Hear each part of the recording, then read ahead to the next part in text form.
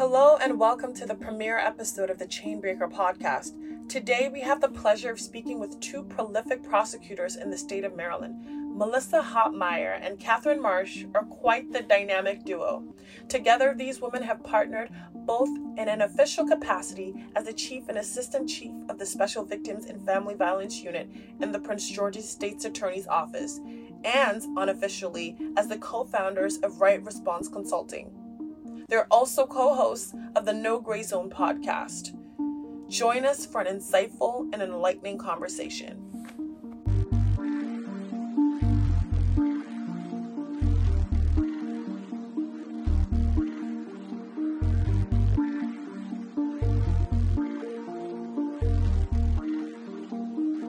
Welcome to the show, Melissa and Catherine. It's so great to have you on here. How are you both doing?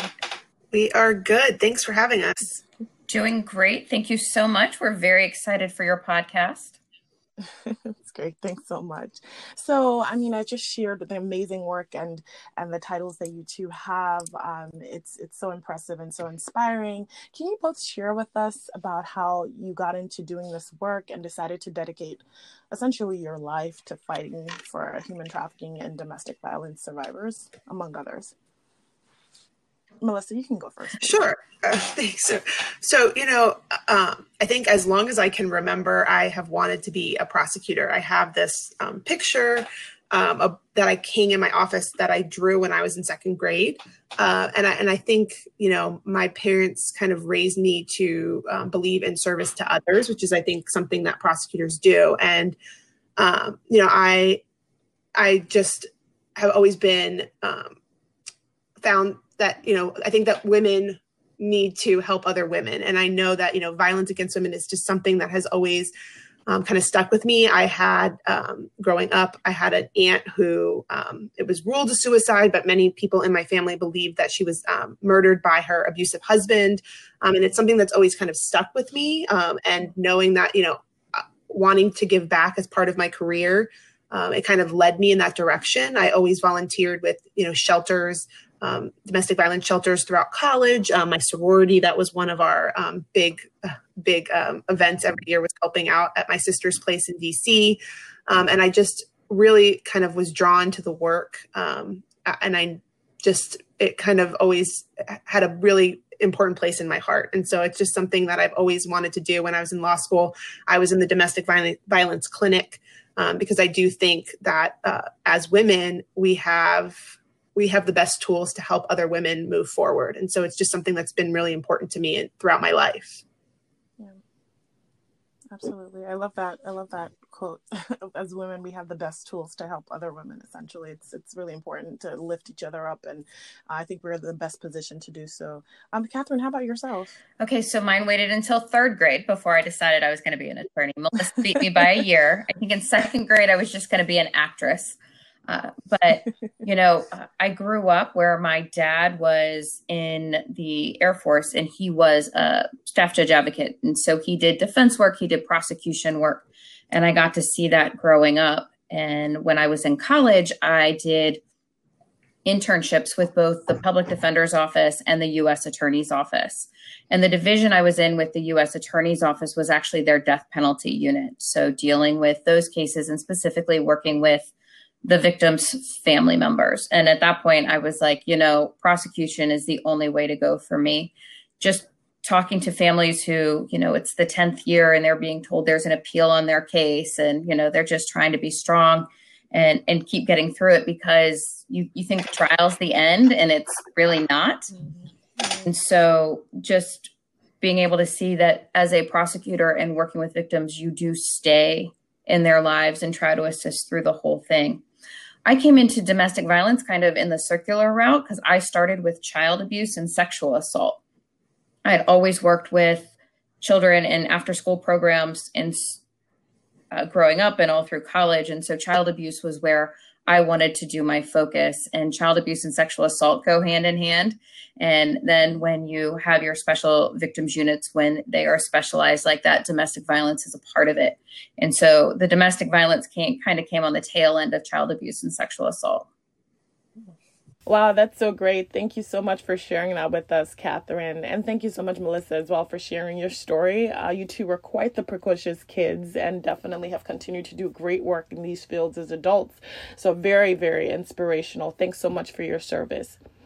I'm going to go right ahead and jump in. According to the National Human Trafficking Hotline, Maryland ranked fourth among the top states per capita in trafficking cases in 2018. Trailing big states like Nevada, California, and Ohio. This may seem shocking to our listeners, and it certainly did to me, because Maryland is not one of those states where you imagine human trafficking, of all things, being a big issue. So can you explain to us, Melissa, what the statistic actually means and how it actually plays out in practice?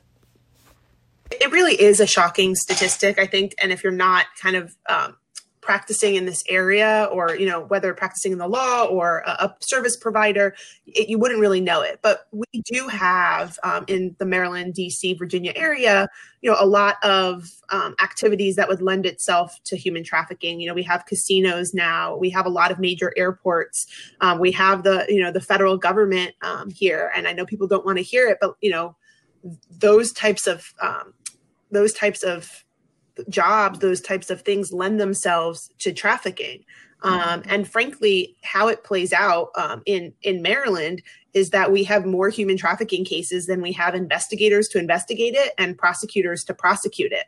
And so it can seem like an uphill battle to combat it. Because it always feels like you're playing catch up. There's always another case behind it. And it sometimes can feel like the traffickers are two steps ahead of you, because these are very savvy, very smart individuals who could probably do very much good if they weren't traffickers.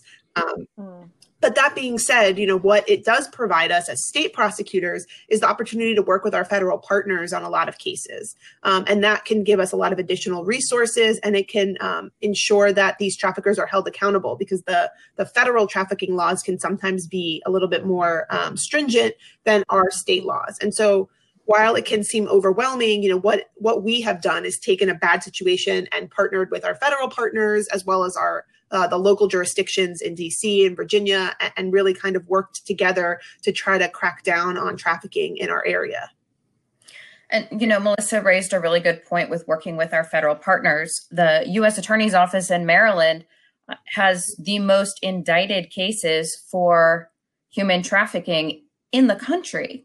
And I think what's also important to note, as Melissa indicated, we have a lot of airports. We have a huge international business and community where people just fly in for a weekend or out, and that lends itself to human trafficking, as does professional sports. And this isn't to say the athletes, but the fact that we have baseball teams, basketball teams, and football teams, and people come in for sporting events and are here just for the sporting event and to leave.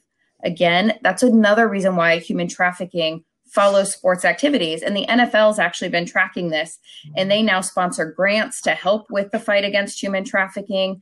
They do a huge push, if you pay attention, during the Super Bowl now, for commercials and ads and ways to stop human trafficking. So there's all of that, which leads to why Maryland is so high, but also the education that's now starting to come with it, and the use of all of our partners. Understood. Very interesting. Thanks so much for explaining that to us, Melissa. Catherine, how does everything that Melissa just explained translate to Prince George's County specifically? Is human trafficking a big issue within the county itself? Yes. And I think it's important to understand and emphasize that human trafficking is a problem everywhere. Right. And I don't want people to think because Maryland's number 4 that it's not just as big in some other state as well. Human trafficking can happen anywhere. One of the things that Melissa and I see quite often, which most people don't even contemplate, but especially in Prince George's County that we see, is that human trafficking happens right out of the victim and survivor's bedroom, right out of their home. And while, yes, Prince George's County has brothels, it has massage parlors, it has other places where human trafficking occurs and that we generally think of when we look at TV shows or the news. What we see a lot is our survivors who are being just trafficked out of their home, especially our minor victims. And it's really important to emphasize that the most common age for traffickers to try to get their victims in is 12 to 14. It's starting in middle school. And we need to make sure that all of our parents are educated, that teachers and school administrators are educated on the signs and symptoms, because that's the way we're going to be able to effectively slow down trafficking, is if we can stop, the recruitment in from our minors. Wow, those are pretty shocking statistics, really. The fact that 12 to 14-year-olds are the average age for human trafficking victims, the fact that it's so prevalent in the United States, in the state of Maryland itself, in the District of Columbia, and the fact that there's so many different forms that human trafficking can take and so many different platforms on which it can occur. Very interesting and shocking, really. Well, Melissa and Catherine happen to serve on the human trafficking task forces for the state of Maryland and for Prince George's County, which are two separate task forces from my understanding. Can you both share with us how these task forces came about and really what they're designed to achieve? Sure. So I'll talk about the Prince George's County Human Trafficking Task Force. And it really came about a few years ago, back when the current county executive, Angela Alsobrooks, was the state's attorney in Prince George's County, and Rashern Baker was the county executive at the time. And both of those individuals saw that there really was a need for all Prince George's County agencies, not just the state attorney's office, not just the police department, but social services, our service providers, the Family Justice Center, although it was just getting started back then. For all of us to get together and talk and communicate about cases, about trends in the community, about trends in the schools, so that we could effectively not only prosecute those cases, but help our survivors and help our families with services. Because what we knew was that everybody was working on the problem, but we weren't talking to each other. And honestly, as with everything, when you communicate, things get better.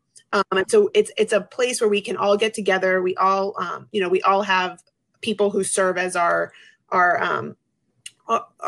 I guess spokespersons, for lack of a better word. And we get together, monthly and quarterly, depending on, the different subgroups, to talk about our cases. On the law enforcement side, we talk about trends in the area. We talk about what services or trainings that we can provide. And those are some of the things that we do. Our human trafficking team has gone out to the MGM casino and provided trainings on how to spot human trafficking to the service workers there. We have done trainings in schools, and it's really about, education and communication so that we can effectively combat human trafficking in the county. And so I'll talk about the Maryland Human Trafficking Task Force Law Enforcement Committee. So it's a little different because it is concentrating on investigators, prosecutors, and victim advocates. It's not all the other social services that go in to the task force like Prince George's County. So, but it has a lot of the same goals. So as Melissa mentioned, identifying trends, that's a big part, because we want to make sure that everybody is on the same page. The Maryland Human Trafficking Task Force for the law enforcement is our federal partners, are all of the different state jurisdictions. So we have all the different counties represented. Because Maryland is so small, you can, traffic somebody through 4 counties and a federal jurisdiction all within, a couple of hours. And so a lot of times it's important for us to make sure we're deconflicting cases. So if I have a case in Prince George's County, but somebody else is investigating it in Montgomery County, we need to make sure we're all on the same page so we're not messing up somebody's investigation. The other part that's really important is the Law Enforcement Task Force Committee works together to help address Maryland laws, to help make them stricter with regard to human trafficking, to help pass laws to aid survivors. So we do a lot of legislation work as well. And then finally, we do training, and it's on a statewide basis. So just last week, the task force hosted a training with a human trafficking investigator out of Texas. They have a ton of cases going through the one interstate there. And they came out and were showing us some of the new apps and some of the new tech that they use, so we can see if we want to bring that in as well. And so it kind of is a wraparound training, deconfliction, and then working on legislation together. Wow, fantastic. That's really great. So honestly, just getting to the basics, how exactly in your experiences have you seen human trafficking play out? Who are the typical actors, who are the vulnerable population? And, because we just hear, a lot of people look at it as such a macro idea, human trafficking. But the fact of the matter is that, these are things that are going on right under our noses every day. And so, how does this actually play out? So I'll take some of the victim vulnerabilities, and Melissa, if you want to address some of the typical traffickers, maybe we can give you an idea that way. As indicated, the most common age for recruitment is 12 to 14. So they're looking for our young people. They're looking for people they believe are vulnerable, somebody that they can work on, isolationism and gaslighting. And so oftentimes they'll establish relationships online through social media, through texting, to get that vulnerable person to trust them. And so they'll look for people who might be making complaints on social media. Their family might be going through divorce. They may have moved. They may not have a strong friend support. They also look for individuals who exhibit signs of anxiety or post-traumatic stress. Maybe they've been physically or sexually abused themselves. They'll look for people who might be struggling with a substance abuse program, anything that shows a victim vulnerability. One of the things we do know is there's also a correlation with our victims who are in the foster care system. There have been several studies to show that about 60% of our minor victims of human trafficking are in the foster care system. And that's not because they're being trafficked by foster parents. I don't want to indicate that. We have lots of amazing foster parents, but it's because they highlight those vulnerabilities. And, so often our foster children are the ones who, even if, their family member or parent was in the wrong, they're the one who has to move homes. They're the ones who have to switch schools. They have to find a whole new friend network. And so the one person they can take with them from place to place is the person on the opposite side of the computer screen or the phone. And so they can establish that trust with our vulnerable minors and get them to walk out of the door on their own, to meet them somewhere, to establish that trust bond. So now when they say, hey, look, I need you to help me out. I'm short on rent or something. Will you do this to help me out? Our vulnerable victim is, of course, going to help them out because it's the one person they can rely on right now. Right. And so, go ahead. Sorry about that. I definitely, Catherine is absolutely right. And I also just want to highlight that traffickers also, other vulnerable populations like, undocumented workers, LGBTQ plus population, people with addiction are other people that they really will target because I think a big part of human trafficking that plays into sexual assault, they kind of go hand in hand together because I think human trafficking kind of relies on the rape culture part of our society. And so they look out for people who they know that maybe law enforcement or prosecutors or a jury won't believe. And so they're targeting people who have generally been, underrepresented as sexual assault victims because they haven't been believed before. And so they use that. And I think that just ties into the typical trafficker, if there is one. There is not. I've seen, people who carry on full-time, very high level jobs who are trafficking. And I've seen, the caricature of the pimp that you see on TV. And I've seen everything kind of in between. And I think Catherine would probably say the same thing. I think that the one thing I can say that is typical amongst all of them is that they are very charismatic and they are narcissistic. And they know how to manipulate. They're master manipulators. They can, wrap people around their fingers. Like Catherine said, they prey on people who need that connection or who are looking for that connection. And then they use it to their advantage. And, we see it time and time again. There's so a lot of times we'll see something like Stockholm syndrome, where our survivors think that their traffickers are, helping them or that they actually love them. And it makes it very difficult, to separate themselves from the situation and to realize what they've been through. Yeah. Wow. And so when survivors are actually finally discovered and freed, what kind of rehabilitation? I mean, this is like, very high level manipulation and, trauma and everything that you just described. What is the state of Maryland and PG County, and just how do they address the issue of trying to get them back, to society, to functioning as normal individuals? I mean, I don't know what normal is really, but just kind of rehabilitating them back to a state of stability, I guess. And what other assistance does just Maryland have as a whole for these survivors? What I will say is that in Prince George's County, we are so privileged to work with some amazing community partners that are really, really dedicated to the rehabilitation and the reentry of our survivors. And we work in really close partnership with all of them, that we don't do an investigation without having, their input into the services that our survivors need. And we work with Courtney's House, the University of Maryland Safe Center. We work with Amara Legal. We work with MCASA. And then their subsidiary, Sally, which is the Sexual Assault Legal Institute. And then, of course, we can't do our jobs without our amazing Family Justice Center in Prince George's County. We're so lucky to have it.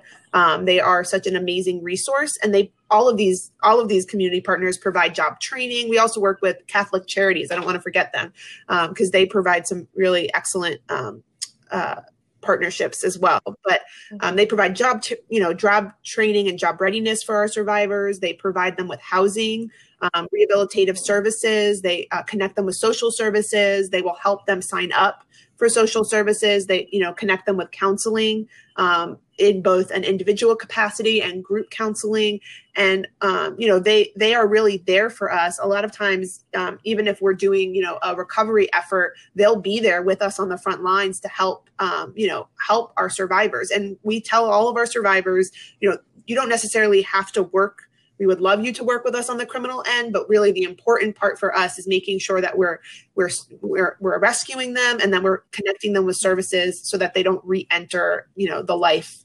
And that's really just the number one. I don't know if Catherine thinks I probably did miss somebody, but well, I was like, there's so many, but I think what you said last is the most important. If we don't have the wraparound services in place from the very beginning, the chance of the survivor returning to the trafficker is extremely high. And I know that sounds counterintuitive that, we see on the news all the time, 40 people freed from human trafficking or found in a brothel. And it's not that simple. It's not easy. And it doesn't happen overnight, because there is a trauma bond that has been formed with the survivor and the trafficker. There is, as Melissa described, Stockholm Syndrome or gaslighting. And it is a true and realistic thing to the survivor. And it takes months or even years of counseling and treatment. And there should be no shame in that whatsoever. There should be no guilt for the survivor in that whatsoever, because that's what the trafficker does and relies on in order to keep the survivors basically under their thumb. And so all the partners that Melissa mentioned, Catholic Charities helps quite a bit with immigration work when we have that needs to be done. And there are different advocates who help with expungement clinics. But again, the Family Justice Center and Safe Centers and Courtney's House are probably our top three, that the second we start with a survivor, we want them involved, because again, it's not easy, that we don't break the trauma bond overnight. And our number one goal, do we want the trafficker in jail? Absolutely. But our number one goal is to keep the survivor safe and help them establish a healthy lifestyle. Right. So you discussed expungement of records for the survivors. From my research, it looks like it appears that survivors of human trafficking, unfortunately, and inevitably are involved in unlawful acts during the time that they are being trafficked. And so they may have criminal records. How has Maryland and PG worked to assist survivors once they are freed to get these records expunged. You talked briefly about that, but how does that actually, work? Can you give just a little bit more detail? So I want to explain that one part was, quite frankly, all of us had to be retrained. And when I say all of us, I mean law enforcement, prosecutors, and judges, because we had to change the mindset of it's a prostitute and some kind of voluntary act to they are a trafficked individual and they are a survivor of the criminal act being done upon them. So that didn't happen overnight in the criminal justice system either. So first, I quite honestly, it had to start with training. It had to start with re-education. And once we changed our mindset and could identify that survivors of trafficking were in fact survivors and not this prostitute concept that everyone had before, where they're the ones who should be locked up and they're the ones who should be charged for the act. With that came the understanding of, boy, we've screwed this up for years. And, our survivors now have criminal records for prostitution, for misdemeanor possession, lots of times for assault or domestic violence on their trafficker. And it came from recognizing we'd been doing it wrong for so long and creating laws to allow the expungement of prostitution records, to allow the expungement of minor drug possession, and even some of those second-degree assaults. And I know Melissa could talk now about part of the big part is the huge training to make sure we're doing it right from the beginning. And that even if we get a victim who's been charged, that on the prosecutor end, we don't follow through on prosecution. I know Melissa does a ton of training on identifying the main offender. Yeah, and we have created in Prince George's County a diversion program for prostitution cases. I don't like to use that word. Unfortunately, that's what the statute still calls it, so that we don't put our survivors into the system because they are survivors. They're not, they shouldn't be treated as defendants, and it really prevents them. What we've learned over time, I think Catherine is right. We've all had to retrain ourselves, but what we've learned over time is that when we were punishing them, we were just basically feeding into the trafficker and keeping them in the system, because once they have that prostitution conviction, the theft conviction, the drug conviction, it makes it so much more difficult for them to get jobs or kind of move on with their lives. When somebody sees a prostitution conviction, we know what kind of goes through their mind. And so we really want to make sure that we're teaching our law enforcement, our prosecutors, that we should not be criminalizing this type of behavior. We should be helping these individuals get out of the life.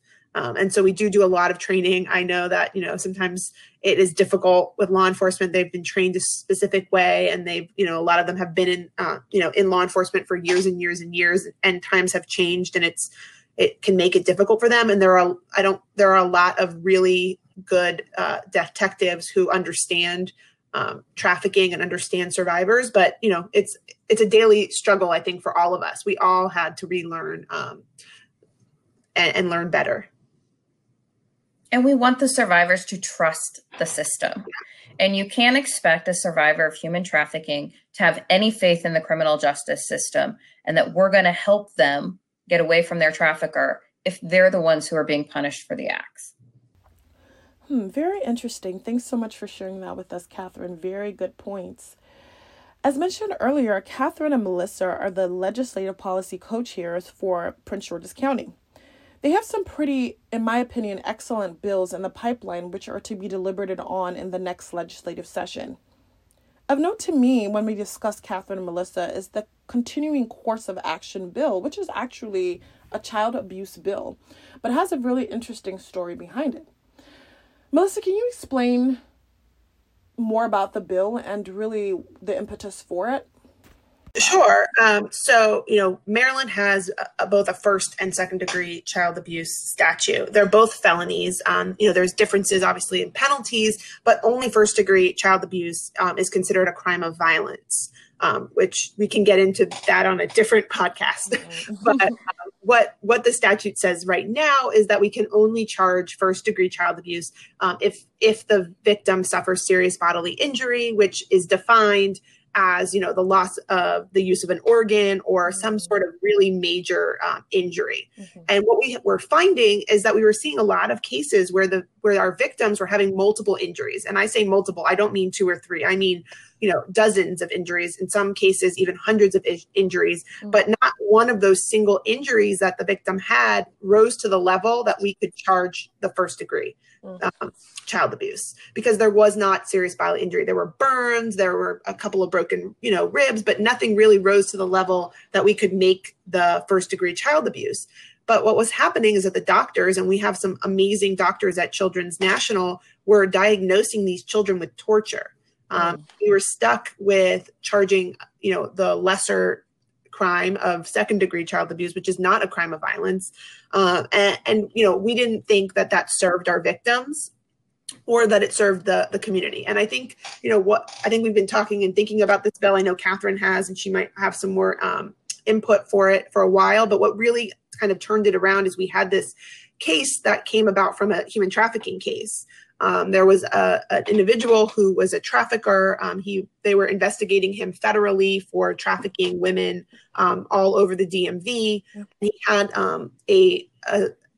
a victim who had a young son, and the trafficker kept that little boy, and he tortured him. He deprived him of food. He would burn him. He would use we believe, a taser on him. He would put him underneath water so that, to mimic drowning. He kept him in a bathroom. He wouldn't change his diaper. I mean, he tortured this little boy. Yeah. And when the little boy was recovered and given to his grandma and taken to the doctor, to the pediatrician, they noted all of these injuries, all of these healing injuries, all of these scars. But again, we couldn't make that first degree child abuse because not a single injury that he had rose to that level. And, we talked to the grandmother. I know Catherine was involved in the case, so she might have a little bit more. And we were just kind of outraged by the fact that this little boy who suffers still to this day from PTSD, he couldn't get the real justice we thought he deserved. And so Catherine worked with our legislature to draft this bill. And so I don't know if, Catherine, you want to kind of talk a little bit more about it. Sure. So I think Melissa summarized the bill pretty much why we want to do it. So the bill itself is to just say, if there are 3 or more acts of child abuse, it's going to raise it from a second degree child abuse to a first degree child abuse to get us that crime of violence for a first degree child abuse. We already have a continuing course of abuse if it's sexual abuse of a minor, but we've never addressed it for the physical abuse. And these victims need to have equality under the law, and we need to do everything we can to protect them. And we are so lucky that we have such a champion in our legislature of Delegate Vanessa Atterbury, who always takes on pretty much anything she can to do to help children and sexual assault survivors. She was behind getting the repeat sexual offender bill passed as well. So we have a champion with her, and we're really thrilled with that. But, part of it was talking to Delegate Atterbury about this case and one other one that we had. And she was like, it's clear as day, why is this even a question? Why is the law so far behind in providing this protection? Because this little boy, it started when he was 9 months old. And, and again, the trafficker kept the little boy in his home and would hold out to the victim of the trafficking. Basically, you want him to eat, you need to go out and work. You want to be able to see him, you need to go out and work. And when this little boy was rescued, because the trafficker was actually arrested and then eventually convicted by the federal jurisdiction for the human trafficking, we then got the child abuse component of it in Maryland. The child was not able to talk. He would only go and get into a corner of a room, because that's all he'd been allowed to sleep in, either on a bathroom floor where he'd be curled up because it was so cold, or in a corner of a room. He would basically have difficulties eating because he'd been starved for so long and only provided, truly, as a developing little boy, bread and milk. And that would be about all he would be allowed to be given. So the only good news is he's, of course, now with his grandmother, as Melissa mentioned, who has done amazing things in getting him into experts all over the DC area. He does have PTSD. He is now 5 years old, actually 6 now, but he has cognitive learning delays as well. He has behavioral issues. It was really bad at first because he had no idea how to respond to anybody, how to interact with people. He'd basically been treated worse than the dogs by this trafficker in his home. And so now he's surrounded by love, and that's amazing. And he's now able to talk, which is amazing. But this isn't anything that's going to go away quick. And he's going to feel the effects of this for the rest of his life. And so this bill is going to speak for him and for so many other victims of torture who we have not been able to get proper justice for. Yeah. Wow. And so just to clarify on the bill itself, you're saying that that if there's 3 or 4 acts of child abuse, or you're saying 3 or 4 symptoms on the child? No, it's going to be, which symptoms are actually generally signs of abuse. So it's an injury. So if there's 3 or more episodes of child abuse. And so, for example, one case that I have a victim who has about 12 different rib fractures, and the doctor can tell me that they're from at least 3 different time periods because of the healing is different. Mm-hmm. And so that would give me this continuing course. I have another child who has over 18 bite marks all over her body. It's another infant, and it's from 2 different adults. You can tell from the different sizes of the bite marks. And we're not talking, the pinch to the skin that goes away in 5 minutes. This is where it broke the skin. And we can tell from the healing phases that these were also done at different time periods. So that would be covered. So we can finally get our most vulnerable victims who are being abused by someone in their home or a family member or somebody who has authority over them, the proper voice, because it's really insulting to say you've been tortured and the most we can do for you is a second-degree child abuse, which says you just had an injury from somebody and no real long-term effects, because second-degree child abuse can also cover somebody who, and I don't want to diminish it, but was just a punch one time. It can be that's the exact same statute we have for somebody who's tortured versus a one-time punch, and that's not giving justice to these victims. Right. Of course. And so how often, I know child abuse is a pervasive issue, but how often do we see that intersectionality, I guess, between human trafficking victims and the abuse of their children? More often than you'd like. Wow. It's one way that they keep the power and the control over the victim of trafficking. So again, as Melissa had indicated earlier, they're master manipulators, and they will exploit anything they can to have control over our survivors. So if our survivors of trafficking have children, they're going to be used. And sometimes it's just being kept away from the parent. Sometimes it's actual abuse. Sometimes it's punishment. If you don't bring in your quota for the night, your child is going to be the one who suffers for the quota. And I know Melissa can tell you the flip side is we see it through the domestic violence power and control as well with the survivors. Yeah, absolutely. And I think, unfortunately, children present a barrier to the work that our victims do. And so they have to be able to remove them from the situation. And so if they have to remove them, they're going to use them. And so, I would just echo what Catherine said. Yeah. Well, it's really disturbing, but it's a reality, and it's unfortunate. And I'm really happy we're able to get this information out there so people understand just how this works and how serious an issue it is.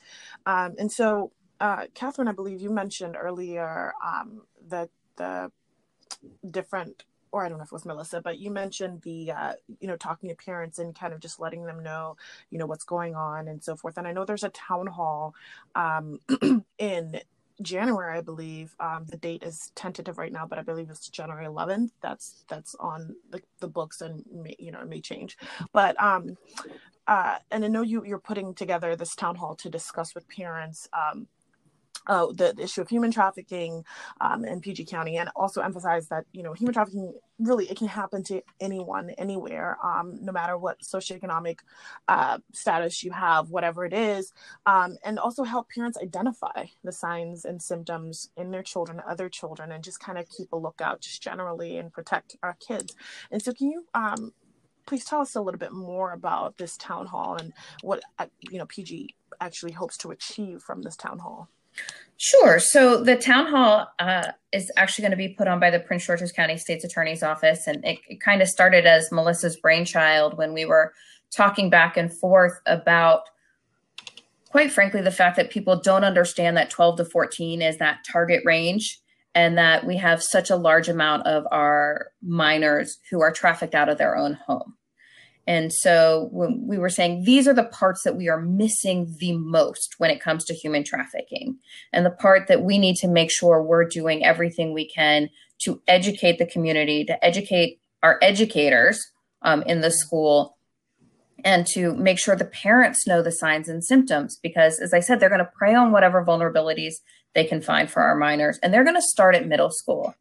And so the town hall kind of came about from that. And as I said, Melissa was going, you know what, we need to get it into the schools and we need to get it to the parents. And we're kind of morphing it a little bit to have a separate breakout for any of our young people as well, who might want to come in and be able to address questions or concerns that they have. And I know Melissa has some more hard details. We like I said, the date's tentative right now. January 11th is what's on the books, but we're trying to make sure we have all of our panel. And so if they can't all make that date, we'll have some changes, but it will be updated on the Prince George's County State's Attorney's Office social media as soon as we have everybody locked in. Yeah, I mean, I think it's a really important event, just like podcasts like this, to get information out there and to let parents ask the questions that they may not know who to ask or be embarrassed to ask. Because, we can talk to people, and Catherine and I do, all the time. And we talk to, other people in the other state's attorneys, other investigators. We talk to our community partners. But I think getting the message out to our community, the people who are dealing with this on a daily basis, and giving them the tools to be able to identify it and know what to do if they've identified it, is just so important. And I think, as a parent myself, I think that having the information gives me the confidence to do what I need to do to protect my children. But if I don't have that information, it makes it really difficult. Absolutely. I'm going to go ahead and segue into our next topic of discussion. I personally had a parent express concern to me about seeing something suspicious and not quite knowing what to do with it. Particularly, this parent saw an older man taking pictures of 3 young girls in a park. And to her, and from her observation, it seemed more like a creepy situation than an actual innocent photo shoot situation. They did not seem like family members. It just seemed almost like he was kind of sneaking up on them and just kind of surveilling them. And so she didn't quite know what to do in that situation. And I know individuals just generally, whether or not it's with children, have been in similar situations and observed things that seem suspicious and didn't quite know what to do with it. Does it rise to the level of something that should be reported? Who should they report to? So can you kind of shed more light on what to do in those situations if we see something suspicious, how to handle it, who to go to, who to talk to, and just generally what to look out for? Some of the signs and symptoms that you might want to look for are, when you see young children or young girls or boys that were kind of look under the age of 18, they look like they're trading sex for money or food or even shelter. If you see adults traveling with or entering hotel rooms with young girls and they don't appear to be related. If you're at home and you all of a sudden see your child show unexplained expensive gifts and you know that they don't have a job or that you didn't buy it for them, you may want to, ask some questions. If they are online really, really late at night, or they go out late at night and are engaging in late night activities.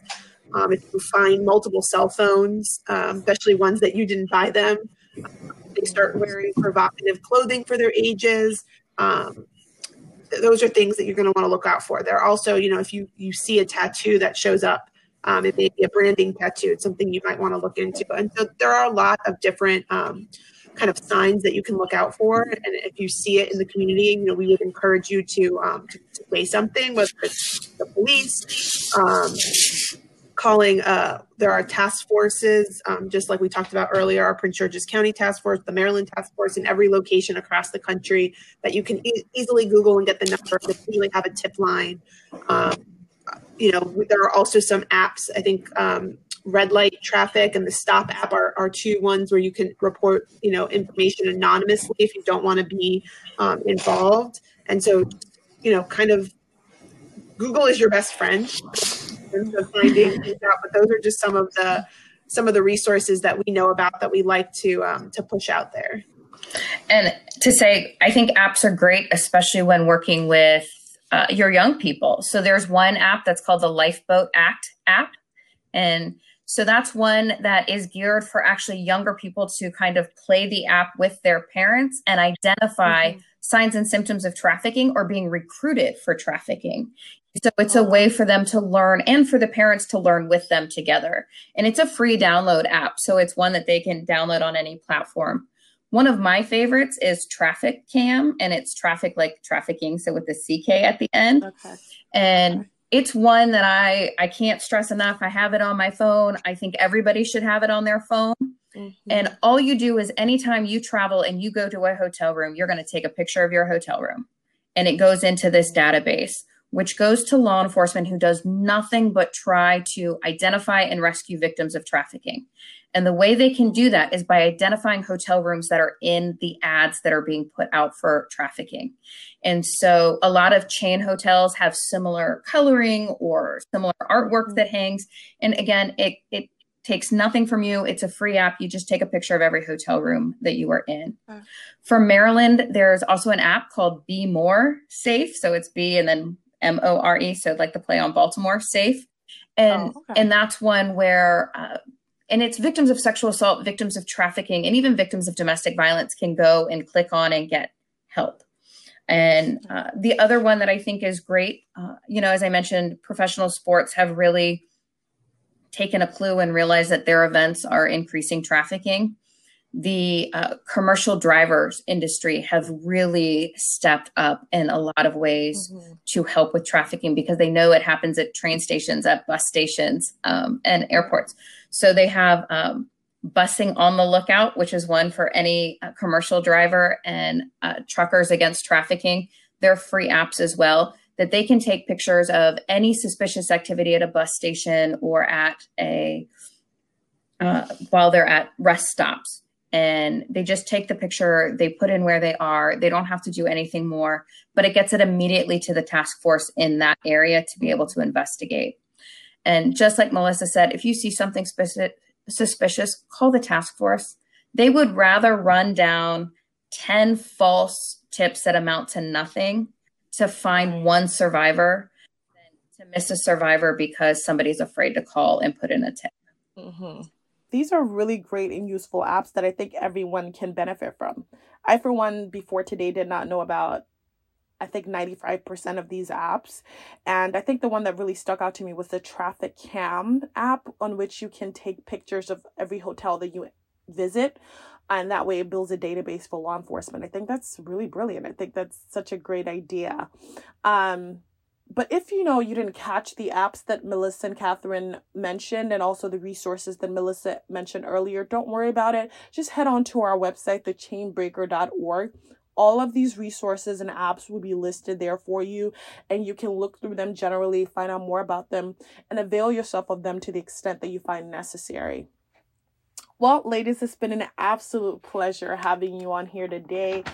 It was just such an interesting conversation. And thank you so much for sharing with us all of this very insightful and useful and really relevant information. I'm sure that our listeners are better informed, feel better equipped, and have been generally enriched by our conversation today.